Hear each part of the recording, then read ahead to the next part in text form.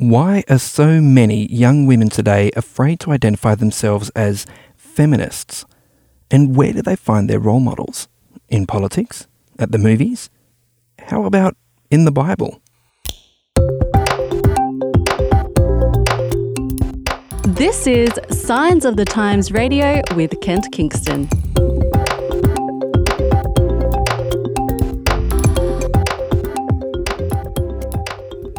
Hey, it's great to have you back for another week of Signs of the Times Radio. And on the phone with me from Melbourne, wintry, shutdown Melbourne, is Kapungwe Besa. Do you prefer Kapungwe or Ke? Either or, but you've done pretty well pronouncing my name, so I'm pretty proud. Okay, so Kapungwe for those who are in the sort of advanced leagues, and for the, just the average Joe, just Ke, hey, K-E, that's it. That's correct. That's cool. Hey, so how is Melbourne? You sound relatively cheery, but on the news we're seeing terrible things and shutdowns. I think just recently we've had the law passed that everyone in public in Melbourne must wear a mask, and you will risk fines if you're caught without a mask. Wow, this is hardcore. Yeah, it's a bit of madness outside. I'm trying my best not to consume too much news, because every time I open news or anything, even social media now, it's just bombarded with what's happening outside. But yeah, I'm chill. My area, they don't pretty we follow the rules, but we're not that strict in the sense of we're not that, what's the word? Panicky about everything that's happening. So I think just the biggest mentality is just to be calm and just follow what the government's telling you. I think that's the biggest way, and just to stay safe. So that's what I'm trying to do, try to stay isolated and avoid the chaos, basically. Right. So you do realise you just confessed to, all our listeners on Faith FM all over Australia, and not to mention all our podcast listeners, that, the police are listening in, and now they know that, where are you? Is it Dandenong Ranges? No, I'm in Chirnside Park, so Lilydale area. Oh, Chirnside Park. I used to live in Chirnside Park, Circle Ridge, right on top of the hill there. There you go. So now we know that Chirnside Park is slack with lockdown, and the cops need to get around there and start handing out some fines and get you people in line. Oh, no. We try. I just feel like it's so calm, because even when I go to the stores, even though if I'm wearing a mask and whatever, everyone's wearing a mask, but it's still this thing, we just seem chill. Everyone just seems calm. And I'm like, oh, okay, if everyone else seems calm, I'm guessing it's not that big of a deal. We're still following the rules and stuff. But it's just a daily normal life on this side. So look, I guess it's difficult to stay panicked forever. Hey, at some point, the adrenaline has to reduce, and you're like, well, this, as people say, this is the new normal, at least for a little while. Yeah. Yeah. So we're getting used to the fact that we're living in this time, basically. So yeah. Yeah. Now, Ke, you wrote a great article for us, actually the front cover article for the Signs of the Times magazine. It's entitled Wonder Women of the Bible, which is, an interesting sort of crossover kind of title, and it does sort of make you ask questions. So obviously your focus is on women and women's experience. But I guess my question, just to kick off, as a person who's, a generation older than you, seriously, Kapungwe Besa, do girls today really still face sexism, or is any complaint about, oh, I'm not being treated right, you're being mean to me because I'm a girl, is that just whinging? Seriously. That is a very deep question. The first question. But I think we do, to an extent. I think it's not as bad as it was. Of course, now we're getting more breakthroughs and seeing more females in positions of, CEOs and positions of higher rankings. But I still think if you look outside, most of our politicians are male. If you look outside, most of our CEOs or most of our bosses are males. So it's this thing where, even where I work, most of my bosses are males. So it's this thing where, yes, we do get our voices heard, but we're not the ones making the big changes. We're not the ones up there. So I think it's not as big of a stigma. I don't think that we're getting shut down as much as we did before for ideas and speaking out, but it's still a thing in the air, if that makes sense. Right. Okay. So yes, there have been improvements, but it's not like equality has been achieved as yet. That's basically what you're saying. Yeah. Yeah. Okay. Okay. Then here's another loaded question these days, and I find it really interesting to ask younger women this. Yeah, just because of the sort of perceptions that are around. Do you consider yourself a feminist? Oh my gosh. Well, I know this is going to hurt a lot of hearts, but no. Oh, really? Okay. No. And why Okay. is that? Because it's interesting you say that, because I think increasingly a lot of young women today don't identify strongly with feminism. I mean, you've just been talking to me about equality and how women should have equality. I mean, to my mind, that's feminist. That's a feminist statement. But then you say you don't identify as a feminist. So what's the problem? Where's the issue for you? Yeah, so okay, for me, the way the world, I don't want to put this as world, but the way culture and social media and just how the internet has put feminism, it's more of a statement where I have to be, or woman has to be above a man, or a woman has to either procure the same position as a man or greater than, or the fact that a man's role lessens me as a person. But I'm more of the sense where we can, like, I know where I belong, like, and because you say the man is my boss, it doesn't mean that it removes my stance on where I am in that workplace as well. I feel like it doesn't have to be a fighting force. Like, we don't have to be going toe to toe or head to head on being above the other. We all have a part to play, and it's okay to play it and not be ahead of the other person, if that makes sense. Okay, I'm okay. just trying to make myself addressed Yeah, right. yeah. No, sure. So it seems like the sort of militant feminism that perhaps, sometimes we see is something that doesn't work for you, or this sense of a competitive feminism that says a woman's advantage, has to be won, at the expense of crushing a man. You don't identify with that. I guess what I would say to that is that, well, look, there are varieties of feminism. There's a continuum of feminism, and perhaps, if you were to, look into it more carefully, you might actually find yourself, very genuinely a feminist, but perhaps not at that more extreme militant end. Yeah. But hey, look, we're not here to discuss gender theory. Well, maybe we are. Yeah. I mean, so these days, when you say you're trying to stay away from the media lately, but, your article, goes into movies and, particularly Yeah. movies where women are heroes and superheroes. How are women presented in the media today? And do you see that changing? That's a good question. Yeah, I think in most, okay, so when I'm speaking media, I'm speaking like TV, music.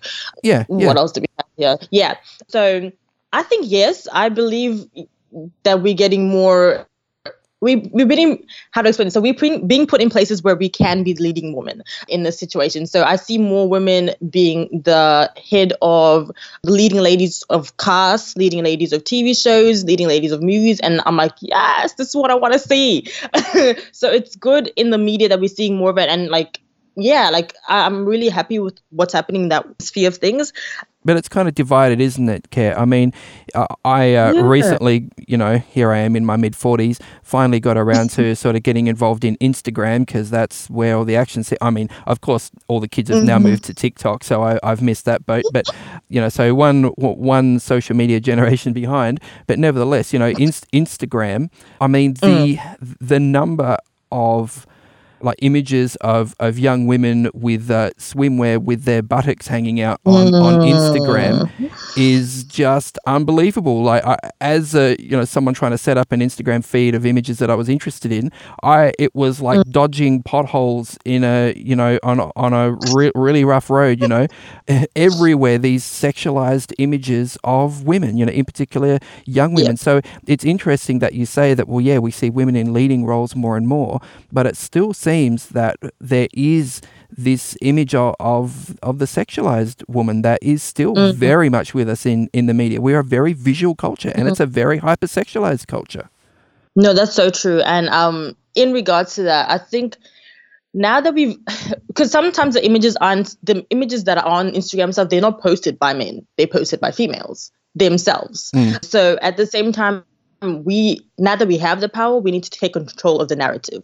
So in a way, we put ourselves sort of in a way in a porthole where we're like, okay, I know this is what some media shows us the best way to be attractive, or the best way to be seen is to be half dressed, basically. And yes, we ourselves do sexualize ourselves to an extent, because that's what we think the world wants. That's what we think the male audience wants to be for us to be attractive, to be desired.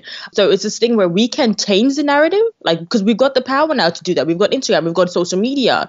We can change the power and change the voice of us as females, but it's in our hands. So I can't tell the next girl to be like, hey, put on more clothes, because, she's an individual and gets to make her own choices and stuff. So yeah, it's a bit of an oxymoron sometimes in how we do things and what we see. So yeah, I totally understand where you're coming from. Yeah. Look, it is a really difficult and complex issue, and I'm certainly aware that even within feminism, there's a massive argument. I mean, as you say, women are individuals; they have a right to present themselves as they want, and if that is, hey, I'm attractive, I'm sexy, that's part of who I am, then some see that as empowerment, some see that as objectification and depowerment. So look, the jury's way out on that. It's really complex. We probably won't solve it today. So who are your heroes, Kapungwe? Like, as you look in the media, as you read, even the people around you, fiction, news, who are the women you're looking up to, the role models that you're like, you make me see what is possible. I want to be like you. Oh, this is going to sound so cliche. Don't say, you're going to say your mum. Yeah, no, a lot of people say that, but why is it? What's special about your mum? What's heroic about your mum? I just think she's been through a lot, I think it's only a realization now that I'm away from home and actually being able to see what my mom has actually done for her kids, because we are an immigrant family and we moved literally our whole lives. We've been basically moving around. But for my mom, it was this thing where she had to leave her whole family, because we first moved to South Africa from our home country, which is Zambia. And so she moved from Zambia to South Africa and then moved again to England to try to find a better housing or situation for us. And then, of course, didn't like England. So then moved to Australia. And it's this thing I realize now that my mom is so far away from her actual family, where everyone else, in Australia, I see everyone, they can go and see their grandparents, they can go and see their aunts, and I'm like, my mom doesn't have that support system, but she's been able to move around and do all this for us, and disregard, because she does face challenges and stuff, but at the same time, she knows that there's a goal and a reason for why she's moving, and it's us, her kids. So it's this thing where I just totally respect her for that, because I'm thinking could I do that? Could I leave my family? I'm scared, I've just moved out now, and I'm I want to go home. But at the same time, she's been able to literally move continents, hours and flights away from her family. I'm I couldn't even envision that. So I'm total respect for my mom, and my dad, of course, but my mom, Yeah. No, sure. I totally get it. Yeah, it is a really inspirational, isn't it? When you see someone who's been through a lot of hard stuff, who's made a lot of hard decisions, and you're like, wow, how did you do that? How did you survive that? What strength of character, is behind that? And yeah, you want to learn from it, and you're strengthened by it, I guess. Yeah, exactly. You see that, okay, if she can do that, then she's empowered me to see from her, her experiences, to be able to do the same if I need to. So, yeah. Yeah.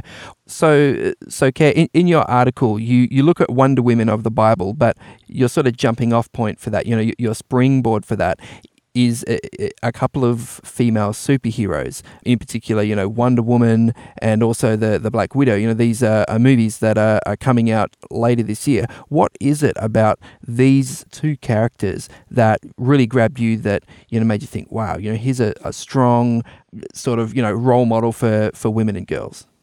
Oh, okay. So with Wonder Woman, it's just this thing of, in the sense with the same story with my mom, leaving all leaving all you've been around and traveling to a whole new world, but then being able to make a change and being able to be a voice. And it's okay to do that. It's okay to leave what you know and travel and make change. I think that was the biggest thing for me with Wonder Woman.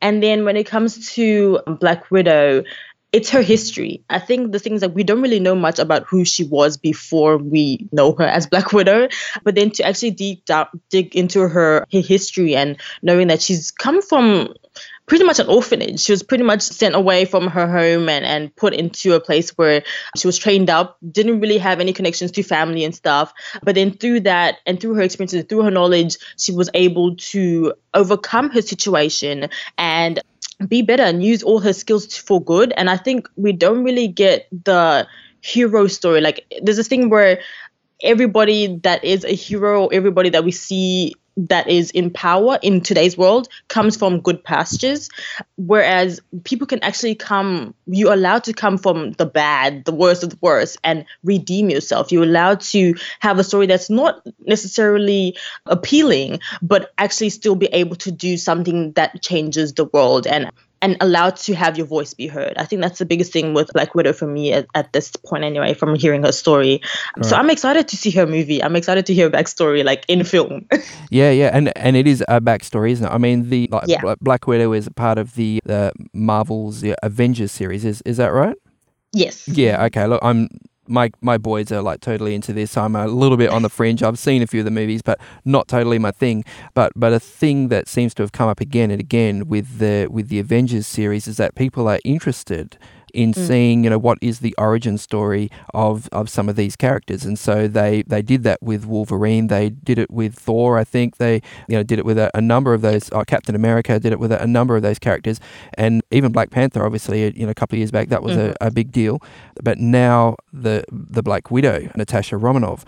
So, and as you say, I mean, this is a pretty rough origin story. Like, here's this girl, like, taken to basically be brainwashed and turned into some sort of assassin.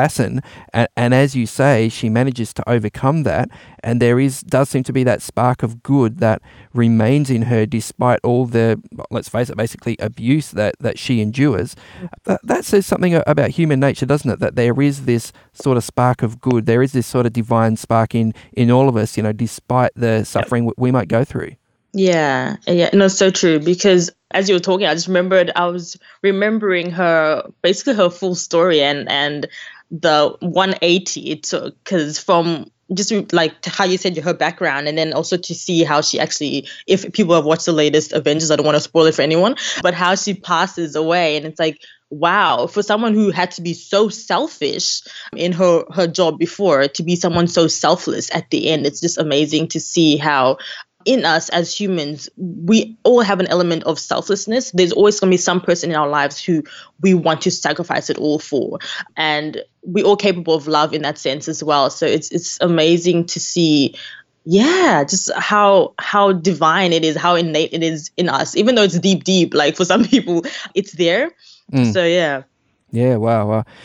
And the interesting thing that you do in your article, Kat, is that you make this comparison between, this fictional character, Natasha Romanoff, the Black Widow, and a biblical character of Rahab. Can you tell us a little bit about Rahab, and then perhaps explain for us, how you see these two characters linking? Okay, so Rahab it's stories in Joshua 2, if I'm correct, but I think that's correct. Yep. And it's basically about a woman who is a prostitute, a promiscuous woman during that time into the city of Jericho. And her city was meant to be basically invaded by the Israelite army, and they were meant to come and take over their city. And she knew this from probably word would have gone around and stuff. And there were two Israelite spies that came into Jericho and they were meant to sight the land, and they were running away from the Jericho army or Jericho soldiers that were meant to come and capture them because they had news that they were in their city. So Rahab takes these men and hides them on top of her house, and basically says to the men, or she lies to the soldiers when they come knocking at her door, that when the soldiers come knocking at her door to tell her, bring the soldiers out, the Israelite soldiers out, because we know they're in your house. And she's like, no, they're not in my house. They ran away, they went past the gate or whatever. Yeah, they went that way. Quick, hurry, go catch them. Yeah. So basically lying to the soldiers, love her, but to protect them. So she hid them up on her roof, and she asked the soldiers, once the Jericho soldiers had passed, she asked the Israelite soldiers, "Can you please protect my family? I know who your God is. I know the person that has taken you out of Egypt. I know." She's basically telling me the whole backstory of the Israelite backstory and how God has really worked in their lives and has held them as a community. And she says to them, "Please protect my family, whatever happens, because I know you're going to come and destroy my city. I know it's a definite, but protect my family." And they promised it. They're like, "Yeah, we'll protect your family. We'll make sure that you are safe." And yeah, and it's the story of what was the most impactful to me was the fact that this woman is not. It's not your everyday woman that would probably read the Bible or would probably go to church. Like it's not that person. It's the person who would go outside, make money by, unfortunately selling her body. And God and prostitution isn't really a context that you see together. But for her, I think she must have had an epiphany moment, or the Holy Spirit, in terms of she would have been convicted that the Lord that they serve must be so powerful, and I would want to serve that Lord because he's protected his people. And in other terms, she wouldn't want to be harmed either. She knows that there's some good, or there is ultimate good in the person they serve. And in a way, because when you actually read the story about where she hid the Israelites, the spies, the things that the straw that she hid them under was actually straw that was actually quite worthy. Like it was quite an expensive straw. It was flax, I think it was, from memory. Yeah, the flax. Yeah, she hid the spies under piles of flax on her roof. Yeah, I remember that. Yeah, exactly. I was trying to remember the word. I was like, what's the word? Which is what linen is made out of. And I think in the Bible, linen is well known as a very sort of, fine linen, is a very luxurious sort of fabric. So, yeah, it's interesting to note that. Yeah, so it's very interesting to see that she must have been trying to change her life for her to have that, or to want to have a new second business, to just change her trajectory of life. Instead of having to sell her body, she can sell actual clothing or linen or things that would make probably the same profit to suffice and survive. So to see that now, instead of her having to sell those linens, she's basically getting her life saved through the Israelite army. So yeah, it's crazy.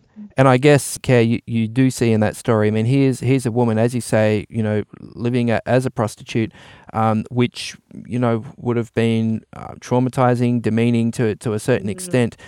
But nevertheless, she cares so much for her family, and this is the family that, that has allowed her to go into prostitution. I mean, who even pushed her? Who knows?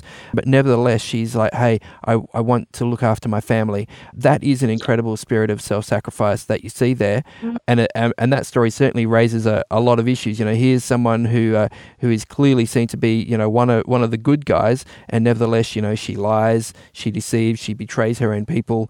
It's an ethical minefield, and a really, really interesting story to read and to think about. So the other character you really go into, Care, is Wonder Woman, and you make that comparison with Deborah in the Bible. So, of course, in the first Wonder Woman movie, I've seen this. This is, I think her name is Diana. She lives on this sort of hidden island with these Amazon, women warriors.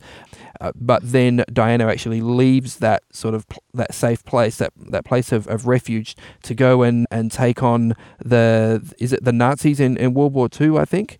But then there's the biblical story of Deborah. Tell us about that and how that links back to this fictional story of Wonder Woman. So Deborah is a judge in the Israelites. Basically, how to say this?